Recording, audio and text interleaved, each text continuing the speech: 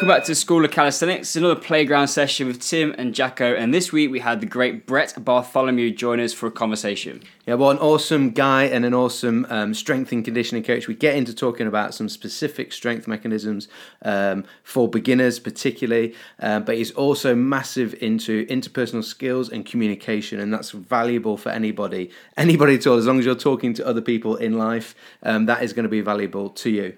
So Brett really dives into some detail around that, and we just wanted to flag it because he's got an offer on through his website, The Art of Coaching, which is a time-limited online course for people that are wanting to improve their communication, interpersonal skills.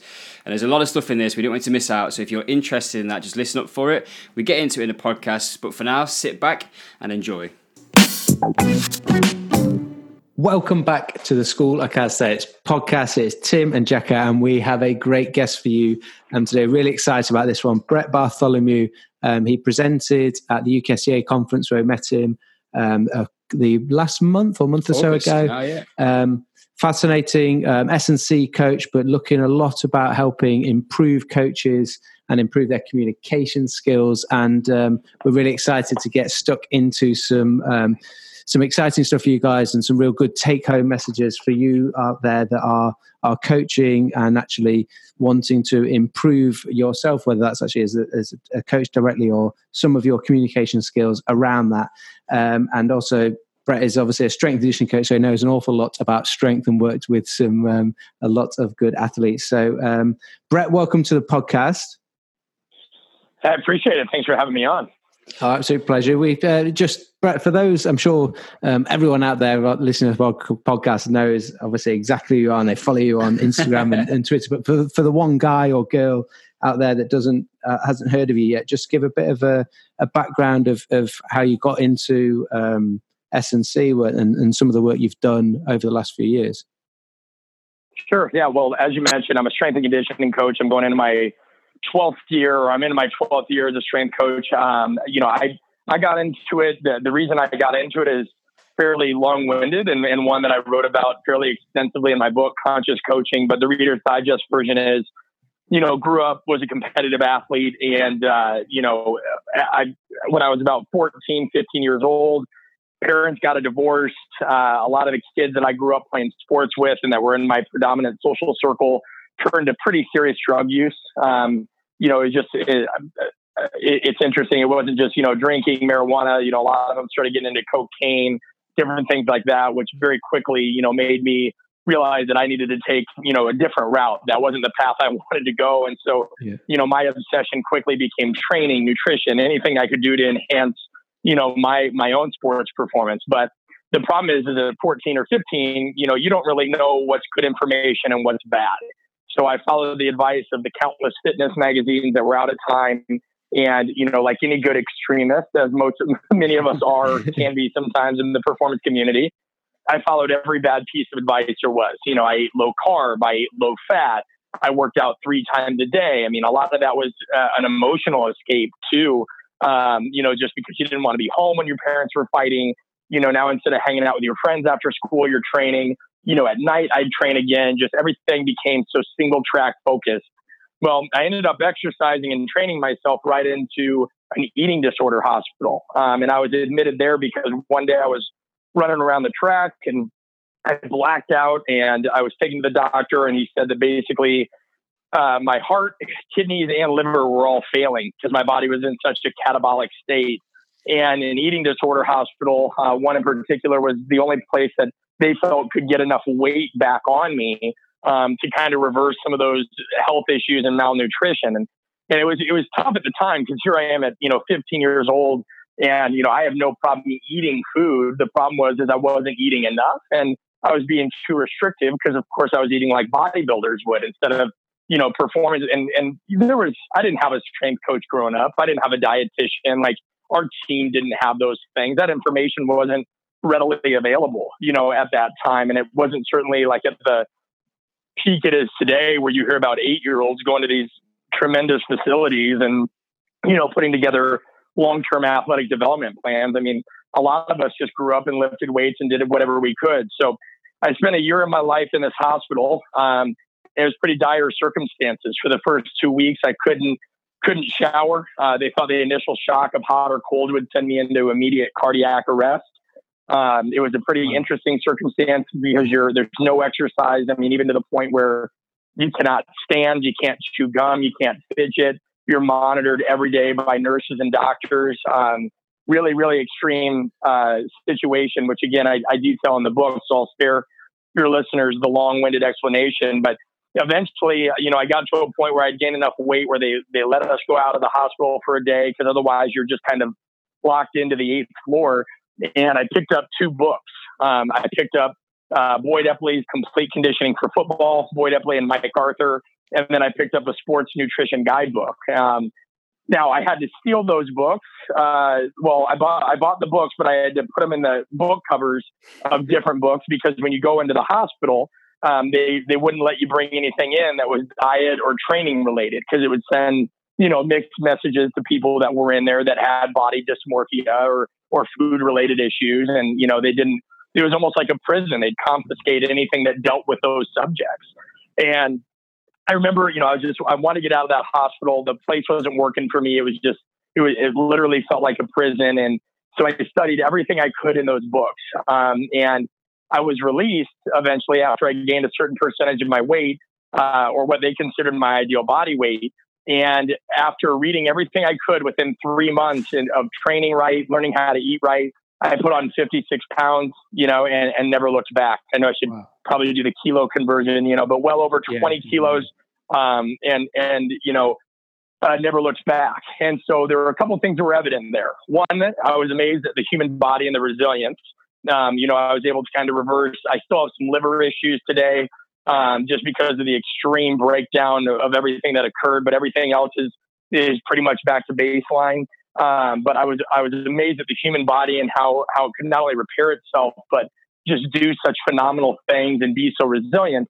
But I also wanted to study communication because, and here's a key point, when you were in that hospital, you had people that were from all different backgrounds. We had a junior Olympic wrestler who was beaten by his father after losing a match. And, he turned to an obsessive kind of training regimen because, he was always fearful of letting his father down.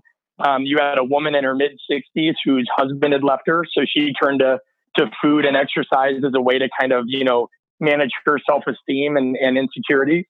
You had a child in there that was the middle of 9 children, and, they used their kind of sickness or disease as a way to continue to get attention.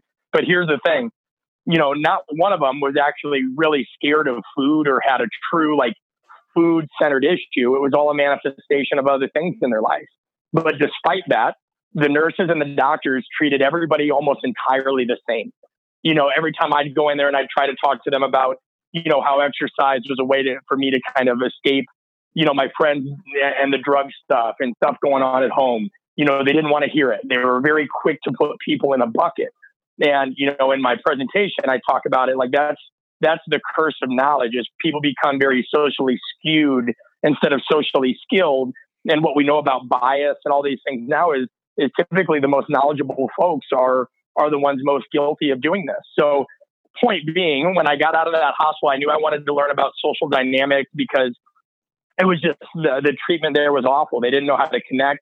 Their knowledge was wasted. I had a nurse in her, nearly 50 years old tell me the day I left the hospital, instead of saying she was happy for me, she told me that I'd be back, and she was sure of it. This is a 50-year-old woman talking to a 14-year-old or a 15-year-old kid like that. And so communication, human behavior, understanding psychology, and training and nutrition were an early obsession of mine after this experience. I went on to Kansas State University to get my degree in kinesiology. And then I got my master's degree at Southern Illinois, Carbondale, with an emphasis in motor learning, specifically attentional focus. So I was writing and doing research on attentional focus in about 2009 under the guidance of Jared Porter, who's well respected in kind of that field, and Gabrielle Wolf. And the focus was really on, internal and external cueing, which was interesting. And I'm not, I won't belabor it here, but essentially how what we say matters and can impact performance.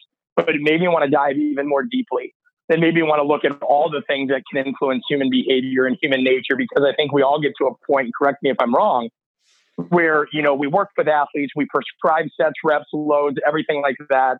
But then you realize that ultimately it comes down to whether that athlete cares enough to apply themselves against that load, apply themselves in the training environment, their level of engagement, their level of attention. I mean, just because a number is written on the program doesn't mean that, all of a sudden we're going to get the adaptation. That athlete has to go under there with purpose and a willingness to strain.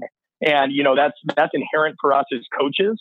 But how many of us work with athletes that really like to train, right? And so I wanted to dive more deeply. I wanted to say, all right, for me to get every ounce out of my program, I have to get every ounce out of that person. And traditional motivation and all that kind of stuff never really clicked with me. I don't believe that the world is this warm, touchy-feely, sing-songy place. There are athletes that come from tough backgrounds.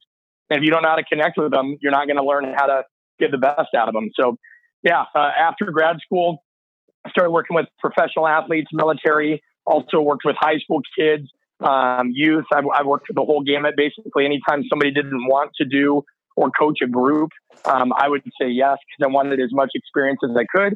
And now, long story short, I now live in Atlanta, Georgia, still working predominantly with professional athletes, mainly NFL, combat sports, baseball, military. And then I also travel, and through my company, The Art of Coaching, I do a lot of guidance, workshops, mentoring, and then also consulting with professional and collegiate sports teams.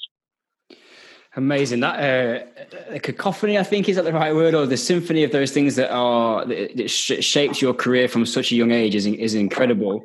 And when you're talking about your experiences and what that led you towards, I couldn't think of a better combination of skills for someone to go into a strength and conditioning and coaching career where you're going to really get results. And I think you're dead right. There's some stuff that you said in there, the athletes I've coached over the years, that you can write the best program in the book, but if that athlete doesn't want to do that program, it's irrelevant. And if you can't get them to understand it and buy into you as a practitioner, and you can't communicate the value of that to them in a way which is of value to them, then it's it's just, you're never really going to maximize that opportunity. One of the things I did at university, and I had sort of lots of different sports teams, 12 different squads that I was looking after, and it would be netball, then hockey, then football, then rugby. And the one thing I loved about it as a junior strength and conditioning coach was for each one of those squads, you had to put a different hat on. So from 1 hour to the next, you would change how you communicated to get that group to buy in. So you can't train a rugby squad like you train a netball squad. It's a completely different communication strategy. And when you get that right as a coach, I think it's one of the most rewarding things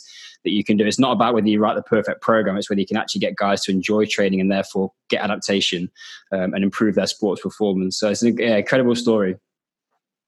Yeah, and I think, Brett, you talk so passionately about what you're doing now, and like we saw you present at the UKCA, like firsthand, and clearly, like hearing that your full background to that, like it comes from such a powerful place. And one of the things that we talk about at the School of Calisthenics is redefining your impossible, and often these powerful things come out of like those tough times. Like for it's almost feels like it's so strong and powerful because it's come from such a difficult starting point, or that's where it was bred. But I mean, it has to, like talent needs trauma. And I think that's something that we inherently shield, people from these days for some reason. It's like, we don't want them to experience the ugly until they're quote unquote ready.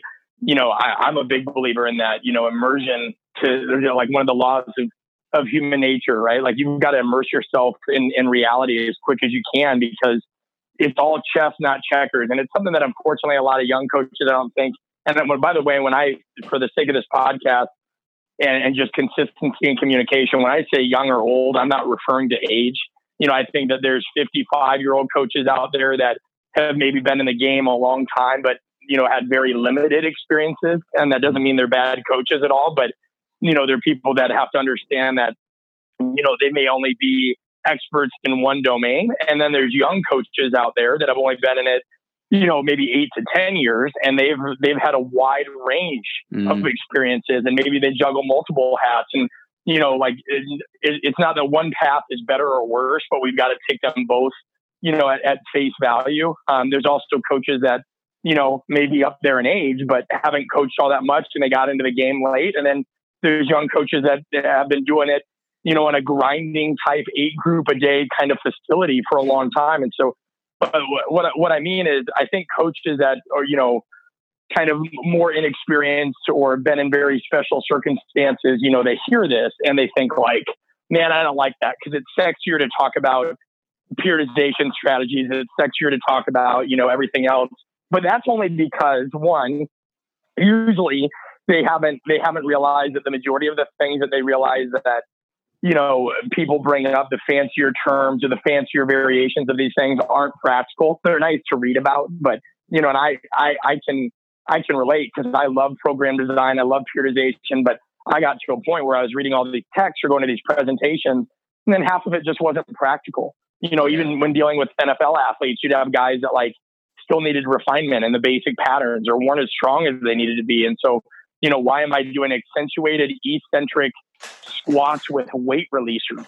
You know what I mean? Like how many of us really have guys that, are using super advanced protocols that aren't weightlifters? And that's nothing against that topic. That's just what came off the dome. But, eventually you'll get to a point, and I got to it when I started working with groups of, 30 millionaires that didn't have to listen to me, right? They were choosing to come to me in the off season. They're paying me for a service. And like, I've got to find a way to get them to do things they don't want to do, because by paying me, they think they run the show. They're already in the NFL, so telling them, hey, if you get stronger, you'll run faster. Well, the guy already runs a 4.340. That's not going to motivate him. So, I think the reason a lot of people don't take to the art of coaching early enough is they haven't had that kind of experience yet. They're in environments where athletes have to do what they're told, or because the art of coaching, and I say this in my course over and over again, has been oversimplified. People think the art of coaching and buying in is like, hey man, I trust you, or I really care about you, or, building trust and building relationships and communication and understanding the learning process is far more intricate than that, and it's like buy-in and trust are synonymous. You don't get buy-in and you don't passively receive it. You letting your athletes know you care about them doesn't award you trust. You build it through listening, learning, caring, being patient, working on communicating. It's the connective tissue. Buy-in is the connective tissue of coaching. And it's recognized all around the world, right? Like everybody uses the term buy-in, but very few are taught what it's comprised of. And that's really my mission going forward.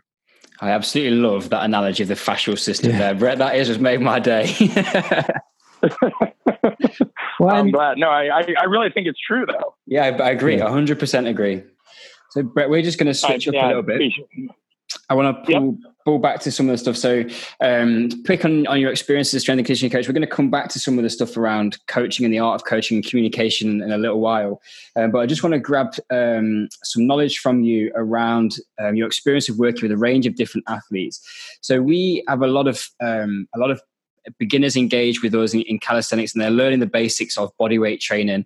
I'm just interested a couple of things of how you've experienced and used bodyweight training with athletes in the past, where it kind of fits into your programs, and if you've sort of played around yourself or with athletes with calisthenics as a broader term, and we can define that as bodyweight training. And I guess if it becomes calisthenics when you're looking to do more showing off, it's a little bit like it. But just any experience that you've got so far, and then I really want to get into a little bit around helping people to get some takeaway messages and how they can build some strength in some basic movements.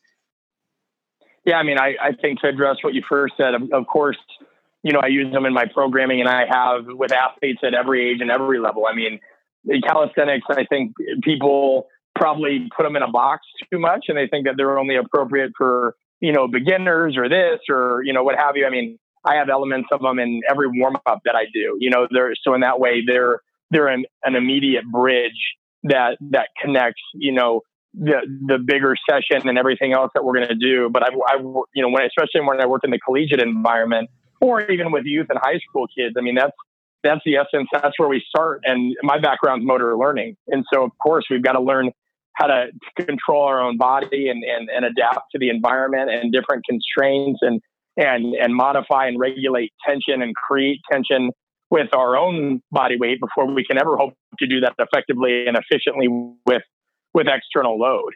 And so whether it's in warm-ups, whether it's isometric hold variations as part of a program, whether that's ballistic variations and jumps, whether it's patterning, and warm-up sets, anything like that, I'd say that they're ubiquitous in most programs. And even if somebody was a staunch, you know how it is in this field, like somebody's always anti something, even if somebody was anti calisthenics, which to me would be silly because, just day-to-day maneuvering around is calisthenic in nature. But if somebody was anti calisthenics, like, I'd say if they went back and looked at their programs, they'd find that they're actually represented nearly, everywhere in their program in some fashion, whether the training or the warm-up. So I think they play a critical role for athletes at all levels.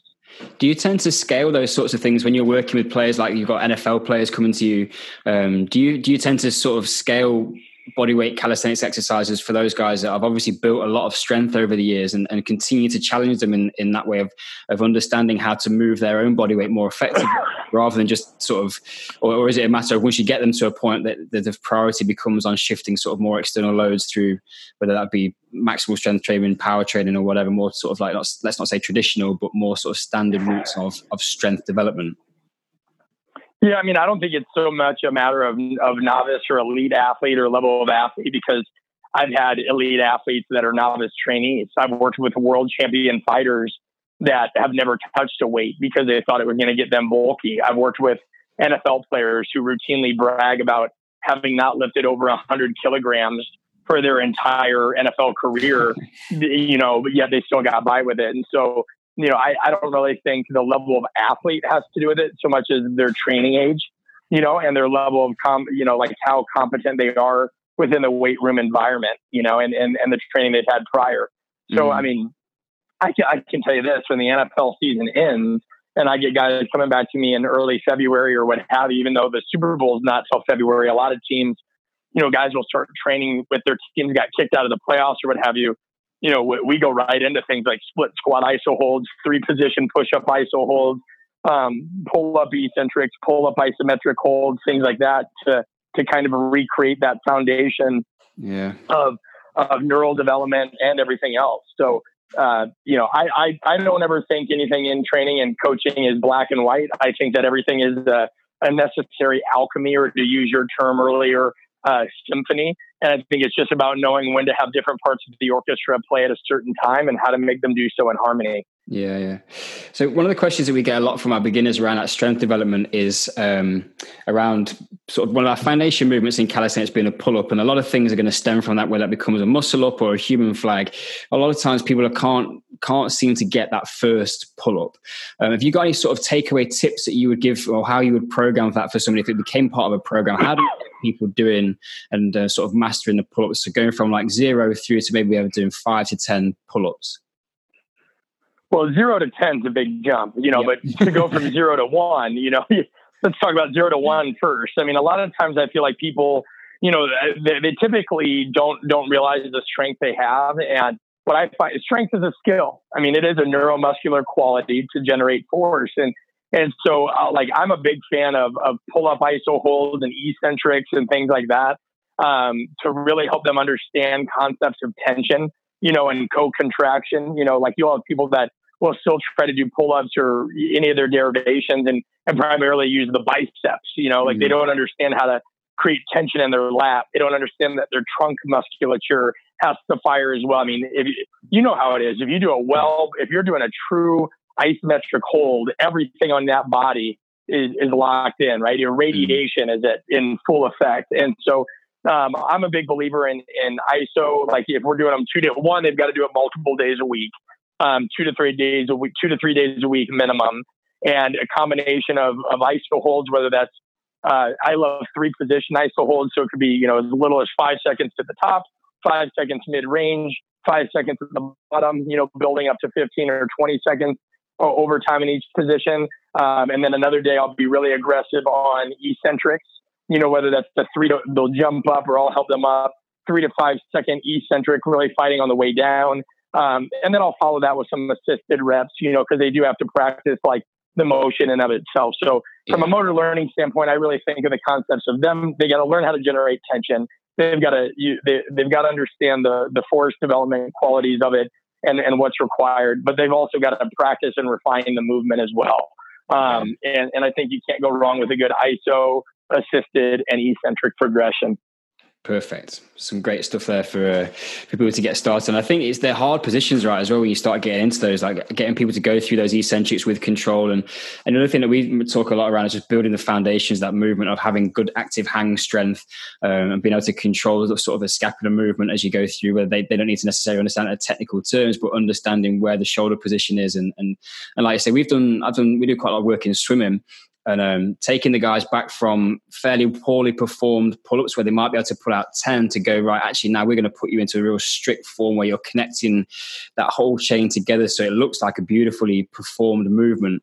They drop from 10 down to sort of maybe 3 and they don't understand why. You're like, okay, well now we're actually starting to really clean that up and put much more demand on the system because you're controlling multiple joints at the same time to create a really nice position. And that's where for us the transition through to muscle-ups comes through. We need to be able to control these nice body positions so that we can then do something with that force rather than allowing sloppy form and then effectively creating energy leaks all the way through the chain when we need that tension to stay part of the movement.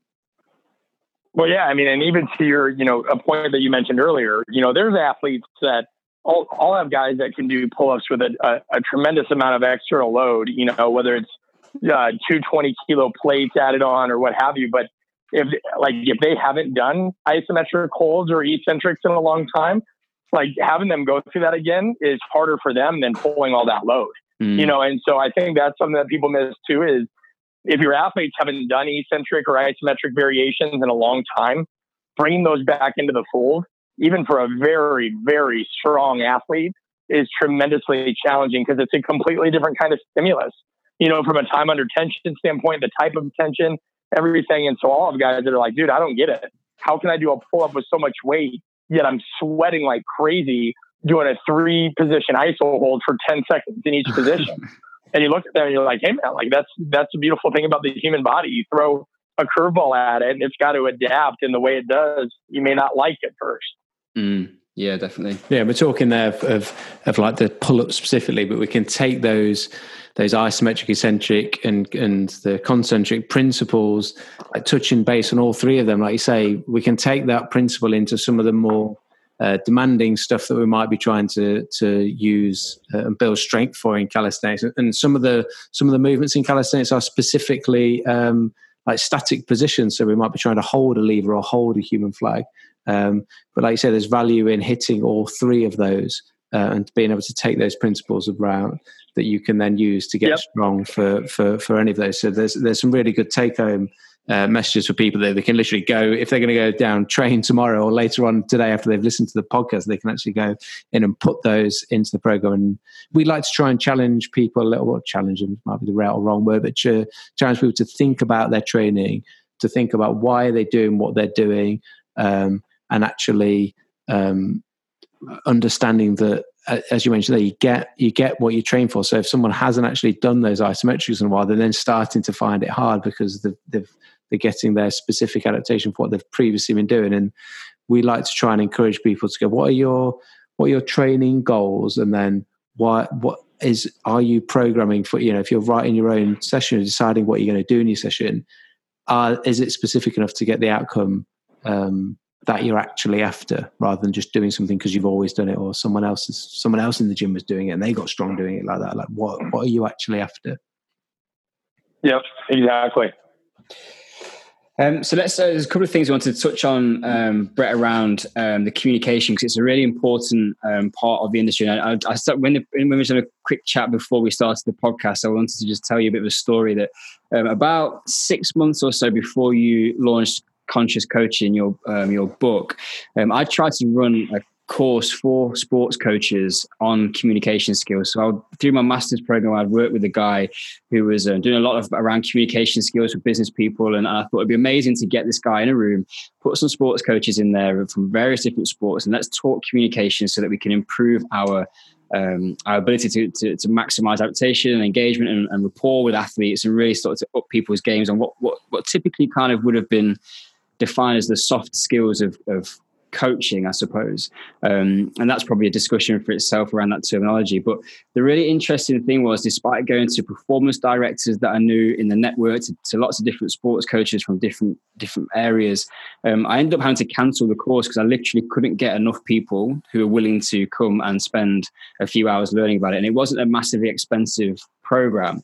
And then 6 months later or so, you launched the book, and I was like, thankfully, somebody's put some conversation out into this space around this, because it was just something which wasn't assumed, and wasn't possessed by a lot of coaches. And what I think a lot of coaches are, the ego side of it is they think that communication is a given. They're a coach, therefore they can communicate. And my experience is, from watching a lot of different coaches over the years and reflecting on my own practice, that isn't an assumed, and it takes a lot of practice and a lot of self-awareness and a lot of awareness of emotional intelligence around the people that you're working with. Yeah, like Brett said before, like that people almost think that side of things is the easy bit. Like, I can do that. Like, what the hard bit is the science of actually, like, the coaching side, not the training side. Yeah. So you've obviously talked a lot around before about how you got to the point of being interested in communication. Just tell us a bit around the principles and the context of conscious coaching, because you've got the one thing that's really interesting, I think, that you've defined the 16 archetypes of different athletes that you might come in contact with, and therefore the strategies that you're going to use. It'd be really interesting just to hear you talk a bit more about that philosophy and how people can really optimize becoming better at communication. Sure. Yeah. I mean, as you guys know, I mean, you saw the lecture at the UKSCA. It's, this is a topic that's pretty deep, so I'm probably not going to do the listeners justice, which is a big reason why I wrote the book and did the online course and everything. I mean, just on the archetypes in general, there's well over, 55 pages in the book. There's an entire hour-and-a-half module on my course, and then there's a whole 90-minute presentation. But the gist of it is that, human beings go to great lengths to manage the self-image that they want others to see.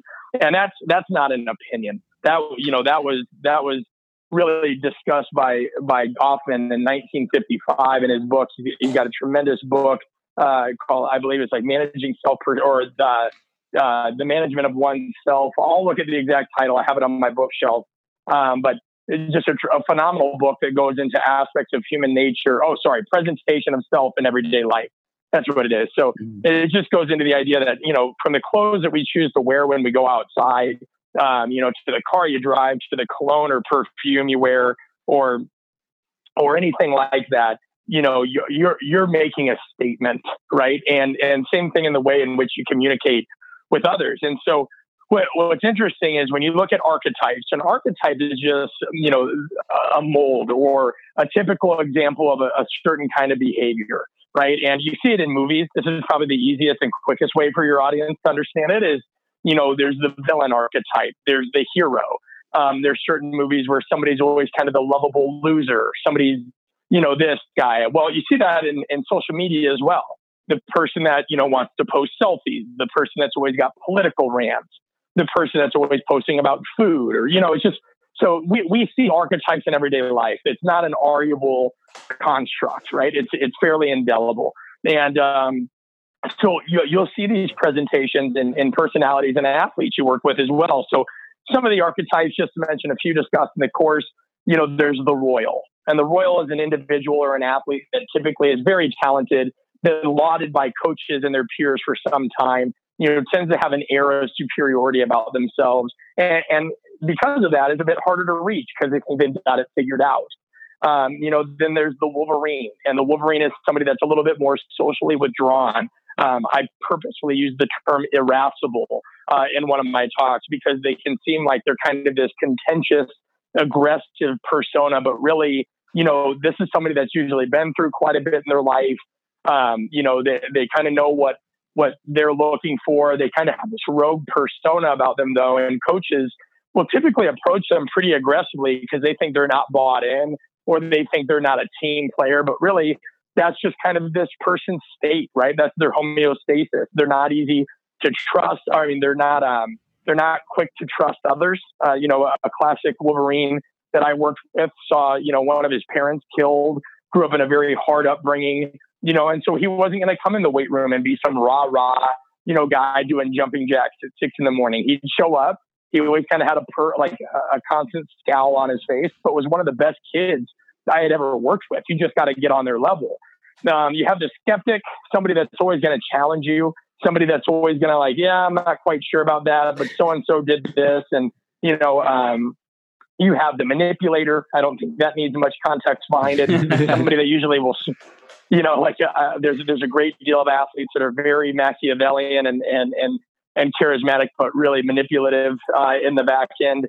And so you have a variety of personas. And in the book, I cover how to identify them, how to interact with them, mistakes to avoid, things like that. And then in the course, we even go a lot deeper on artofcoaching.com. We provide a full printout guide, because the book is a lot to digest. And thankfully, it's something that people are like, hey, I go back to this constantly. And that means a great deal to me, because when I wrote that book, there were 2 publishers that not only told me no, they just said there's no market for this, and especially not within the performance community, and so I self-publish it. And what was funny about it is it's the number one thing people say they go back to. They're like, I always go back to the archetypes. And now, like I said, we've created a guide that is a printable PDF with a course that, I'll go to different teams, whether it's university or professional, and they've got it posted up in their office.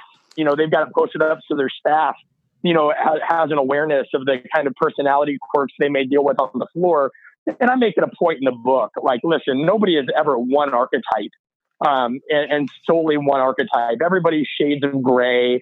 It always depends the situation you're in. When I'm coaching, I'm very charismatic. I love being around people. But in my day-to-day life, I'm kind of the Wolverine. I'm just kind of low key. I generally distrust quite a few people just because I get some, I've had some interesting folks in my life and been through some stuff. I'm somebody that, there's a lot of people that use ingratiation out there in the world that will smile on your face and kind of, spit at your back. And I've seen that. And so, I'm one of those people that, you've kind of got to show me through consistent behavior and reciprocity that, you're in this relationship for the right reasons. But when I'm on the floor and I'm coaching, I'm very warm and empathetic. And, I want to build that trust easily. So my point is, I had one coach that asked, hey, can you just tell me how to coach this archetype? And I'm like, no, because what country are they from? What sport do they play? What's their upbringing? These people are not, and this is the trick, right? If I say anything of worth on this podcast, it's this. People are trying to treat the science and the art of coaching the same way they do training, meaning, people will create checklists with training and be like, okay, I've worked on ankle mobility. I've worked on hip mobility. I've worked on this. They have this checklist manifesto. You can't do that with people. And that's what makes the art of coaching so hard.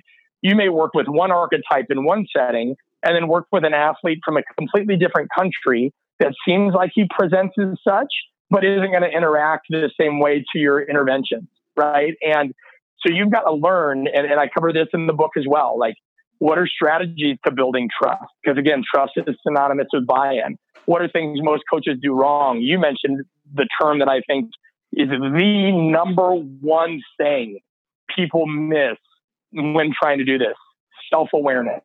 Most coaches are hopelessly, unaware in regards to, they're they think they know themselves. Oh, I do this to make a difference, or I do this because of this. Most people do not know at the finest and most nitty, uncomfortable, insecure detail about why they do the things they do. And I have a whole chapter on that too, called, it goes through the 3 stages of internal identification. It says, listen, you've got to be aware of the Dunning-Kruger effect. We typically think we have ourselves all figured out. No. And what you find is people that are the best communicators are typically people that, again, have gone down that dark, deep rabbit hole of self-reflection.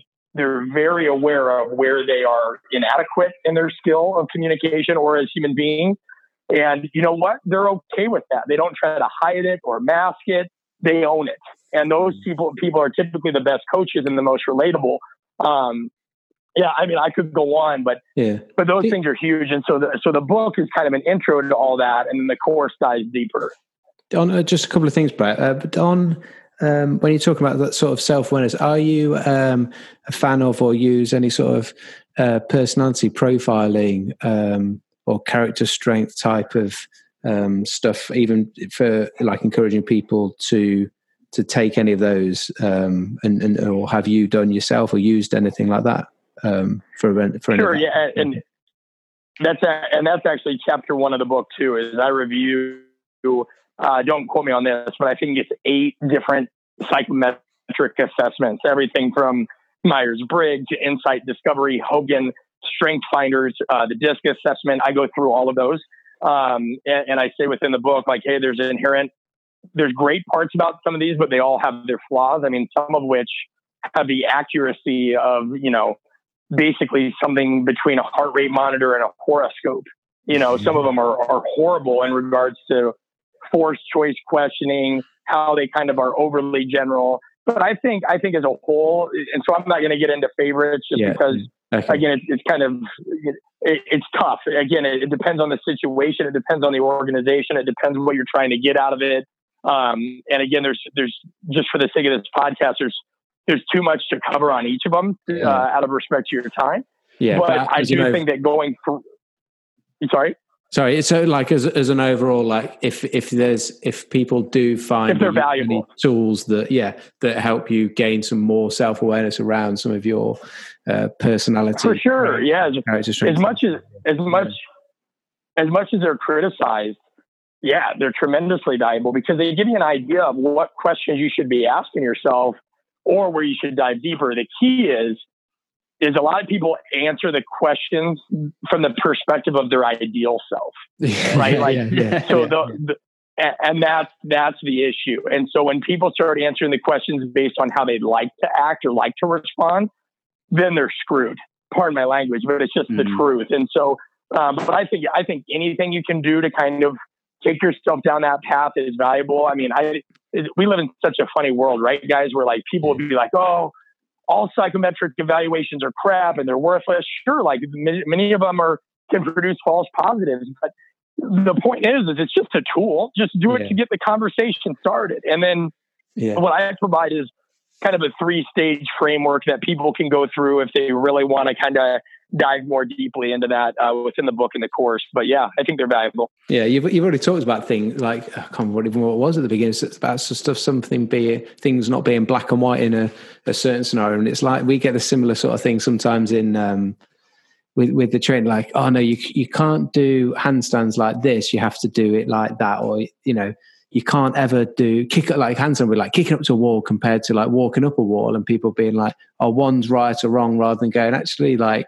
these things they're tools that nothing's black and white. Like they're tools, and you can use certain tools at the right time for the right job in the right sort of scenario. And that's just like that spreads across all things. It's just a good value for taking into all aspects of us training, work, life. The other thing I wanted to just touch on quickly was, it was just really interesting so I used to play pro rugby.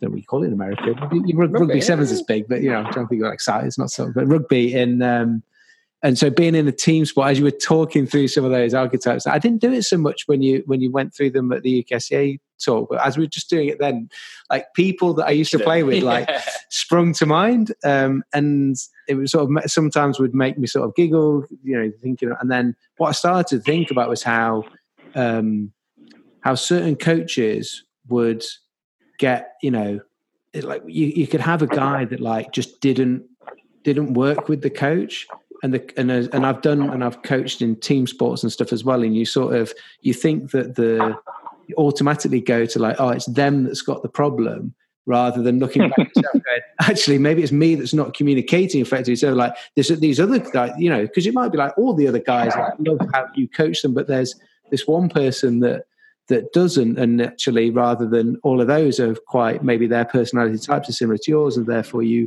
way you communicate sinks in with them. But that's interesting. I remember like I've actually taught in school for a year, and I remember a mentor that was a teaching mentor in a secondary school for me, I guess that's state school in America, and they said like, and it's probably, maybe it's a false thing, I don't know, interesting your take on it, that they were like, you've got 30 kids in front of you, but they ain't all going to like you.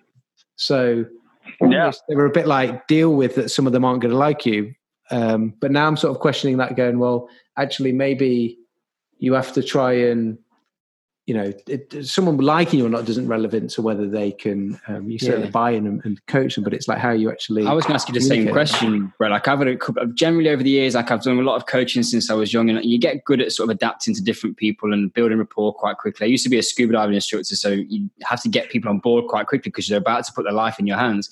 But there's been a few people, similar to what Jackie was saying, over the years, where you just, no matter what you do, no matter how you try, you can't get that person on side. Like, what are your thoughts on that?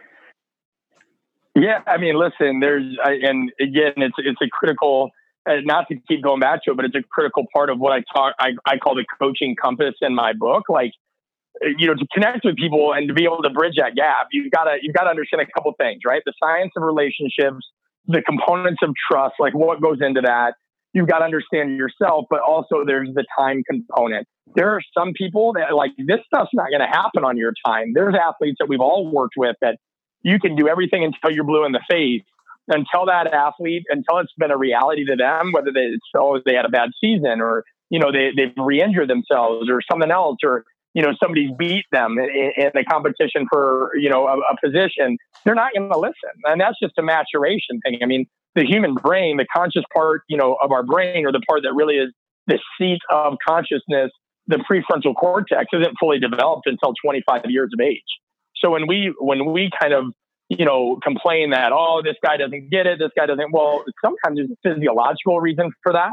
Like we're asking them to use reason and critical thinking and decision-making when that part of their brain isn't even fully developed until that time. So there's research in organizational psychology and behavior that talks about influence tactics. And this is peer-reviewed, like true literature that looks at kind of what I talked about at the UKSCA, that there's 10 to 11 influence tactics that you can use across different spectrums to be able to reach people more effectively.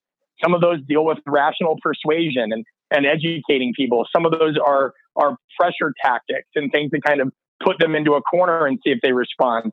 Some of them are softer tactics, like things that would tie into self-determination theory in terms of giving them some autonomy and bringing them into the process.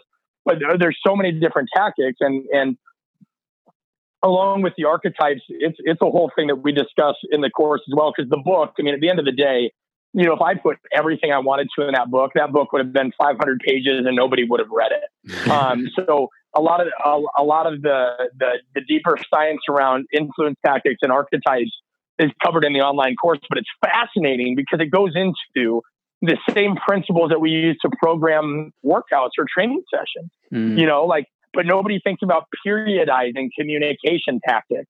Nobody thinks about, hey, with this person, or when I see this kind of behavior, I need to generally lean upon this kind of influence tactic, or a combination of rational persuasion and legitimating tactics, all these different things. And that's really what I'm trying to help people with now, is saying, hey, you already understand periodization and strategy. Are you employing it day to day on the floor? Do you know what? And then, like I said, gentlemen, like there are some people that no matter what you do, it's just it's gonna be on their time, right? Yeah. They've got to be receptive to the message. They've got to be in a place in their life where it means something. And I wrote the book on it literally. And there's guys that I've worked with that we haven't gelled, but 3 years later, they came back and we clicked fine, and they were just like, hey, at the time I didn't get it. Now I do, and there's nothing in the world that can speed that process up. Like the power's in their hands to trust you. We're not trying to trick them. I had a gentleman, and it's not worth going into much, but I had a gentleman over here who's an academic that tried stating that my book was a treatise into like tricking people to trust you. And the guy probably read the first 2 pages, but the reality is you couldn't trick somebody to trust you long term if you tried. Sure, a salesman could probably do that, but that's short term. Everybody knows if they're being tricked after a while, they'll catch on to that. Mm-hmm. And my point with that is real trust, real buy-in, real relationships cannot be faked. It's got to be on the athlete's time as well. My friend Roy Sugarman says it best. You are only an expert once the athlete invites you into their life. And without that happening, nothing you say is going to hit home in the way you want it to. Yeah. Amazing. Well, one thing, Brett, I was just going to ask, because there'll be a lot of people that listen that not necessarily work in coaching, but are in businesses and corporations. We're talking about people skills at the end of the day, and your the field in which you're specializing in, the field of the application is very much in sport. But if someone wanted to read your book and do the course, which I want you to talk about in a second, but they're not in a sort of a sports environment, I'm sure there's still value in it for them as well, whether they can apply these principles with people in the boardroom, not necessarily just in a weight room. Yeah, I'm glad you said that, because that's been the case. What we've seen is, we have lawyers, doctors, dentists, school counselors, college professors, people like that in the course, and it's created some really great discussion. But yeah, I mean, listen, I just read a book. I think it was written by the Marriott CEO, the CEO of Marriott Hotels. And I don't own a hotel chain, but I can apply those things, right? Yeah. So even though I use the terms coaching and strength and conditioning, that could be managing clients, patients, employees, any of those things. And I'm really appreciative that you brought that up, because it was a question I received a lot early on.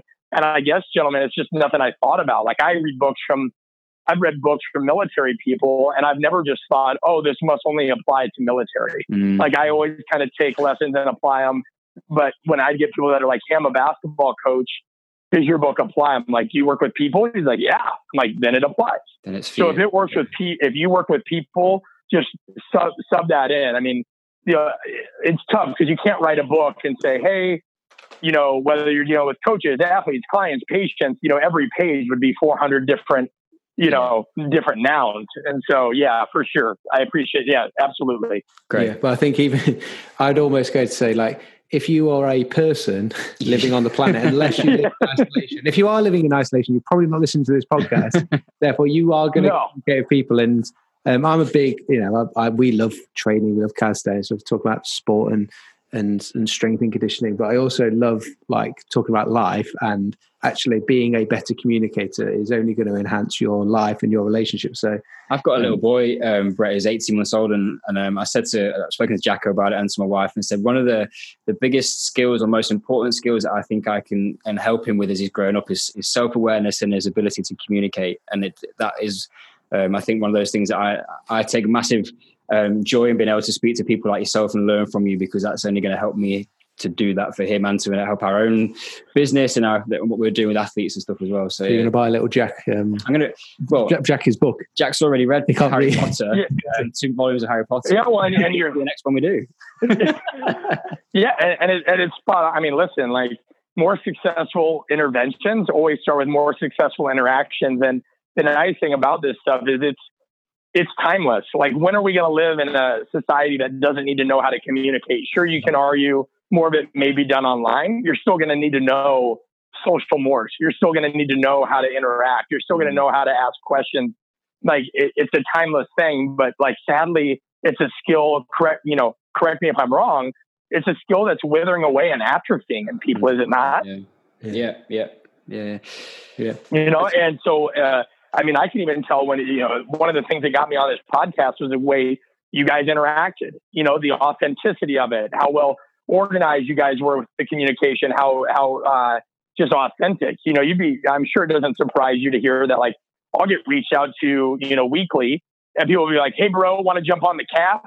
And I'm like, what are you asking? Like, you know what I mean? And or somebody will be like, hey dude, have a podcast, would be super grateful if you do this. And it's like, man, I don't even know you, and you're already asking, can we start a conversation? And so it's just something that's atrophying. We're going to need it. It's applicable to everybody. There's no agenda behind it. I mean, there's the reason I call the company that I started Art of Coaching is for the reason you guys mentioned, because it's applicable to me. If you're a CEO, if you're a leader, if you're an actual coach, if you're a teacher, no matter what you're doing, you're a coach. If you interact with somebody, you're guiding them, you're teaching them, you're a coach. So I want this information to be for everybody. When somebody asks me to define the art of coaching, I say it's relatively simple, and this is a working definition, right? So I reserve the right to change it in a few years. But to me, it's the ability to identify, analyze, and adapt to the variables that impact human performance.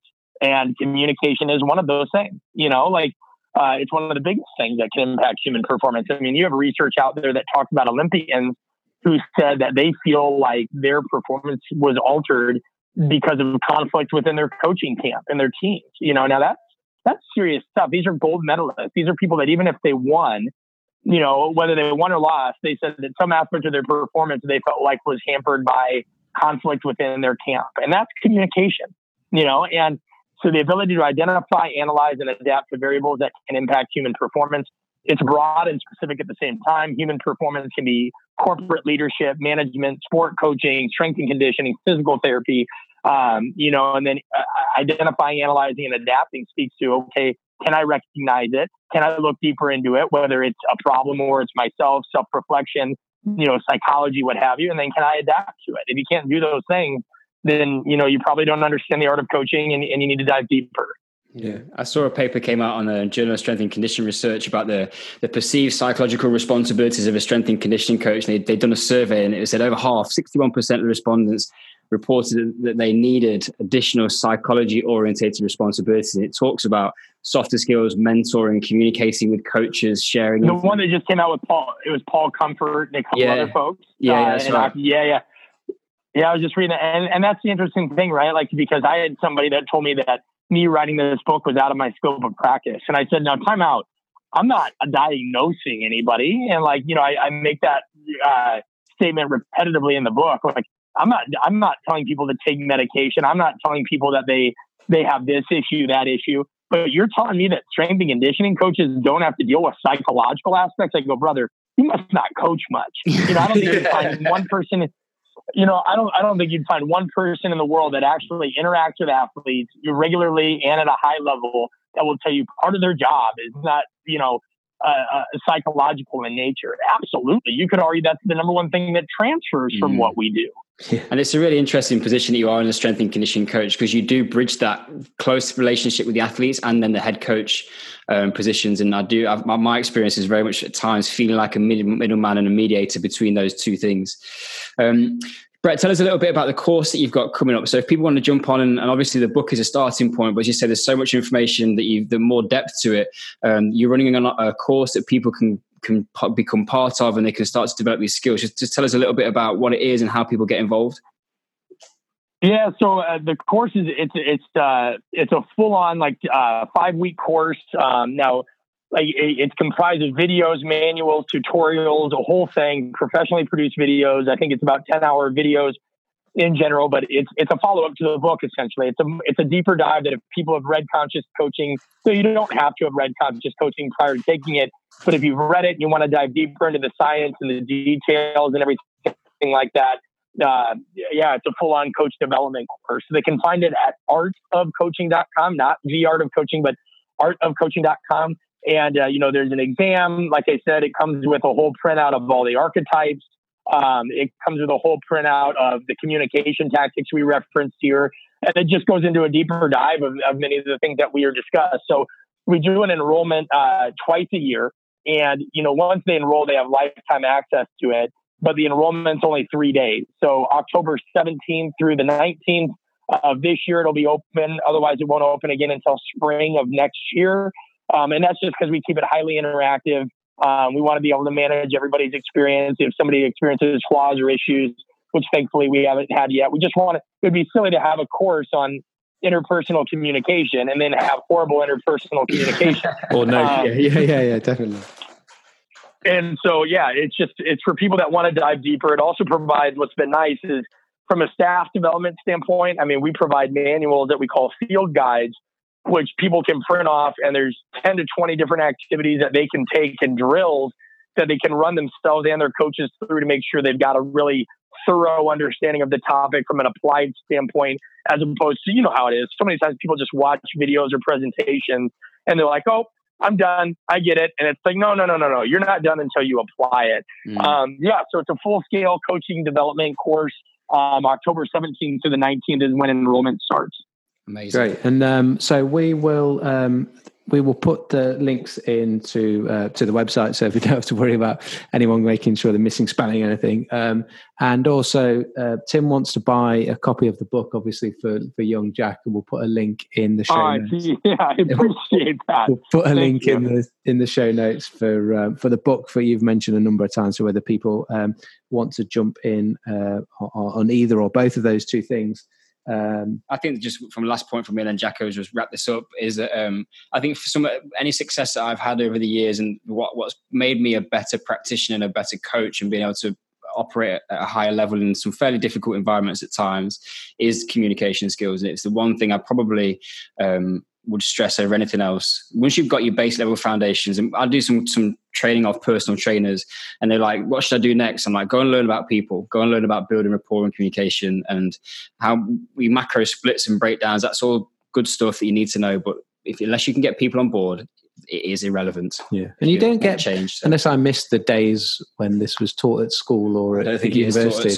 That's, I mean, but it isn't though. I think we all did. You just sort of, you find your way. You find your way, and you may, and I think a lot of the time it comes down to people who you end up interacting with, and you pick up. And if you're fortunate enough to be around really good communicators, you'll pick up things. But if you're not, then and that just comes down to chance, doesn't it? I think just before we close it off, Brett, you were saying that before the 17th, so it goes. The course goes live to sign up on the 17th. But if people want to get a bit of a sneak peek at what it's about, they can see they can get a bit of an insight into the course beforehand. Is that correct? Absolutely. Yeah. I mean, literally right now, if they go to artofcoaching.com, they'll be able to download a free 12-minute sample of the course, specifically about the communication tactics. So it gives them an idea of what's presented. It'll show them the video quality and everything like that, so that they know that it's not, some guy in his living room with a microphone. And then, like I said, they get 6 or 7 different bonuses once the course actually opens and they enroll. And like most people, we got a lot of great feedback early on. People wanted printable notes, manuals, workbooks. So like all that's provided. But yeah, you can see a 12-minute video at artofcoaching.com right now if you want to check it out. Amazing. So people, it is free, so they've got absolutely nothing to lose. So it's worth probably going over and checking that out. Thank you, Brett, for taking the time to come on the podcast. I'm absolutely, I think I'm energized by all of it and encouraged around our right back to the beginning, we talk about strength, but then also what we can use in terms of our communication and start to almost challenge ourselves to do that better in all aspects of our life, for sure. So, yeah, thank you so much for coming on and spending the time with us. It's been an absolute pleasure having you on. Oh, thank you. I really appreciate it. It's been my pleasure. So, until next week. Class dismissed. We hope you've enjoyed this week's School of Calisthenics podcast playground session. If you have enjoyed it, and we would really appreciate it if you would head over to iTunes or whatever platform you're enjoying this on and give us a 5-star review. We realise there is 1 to 4, but really it's only about the 5 stars. And that helps people to find us, and we get to share this information with others. We hopefully can help them to redefine their impossible. Yeah, it's totally not about just trying to help build us some confidence. No, we're not at all insecure. So until next week. Class dismissed.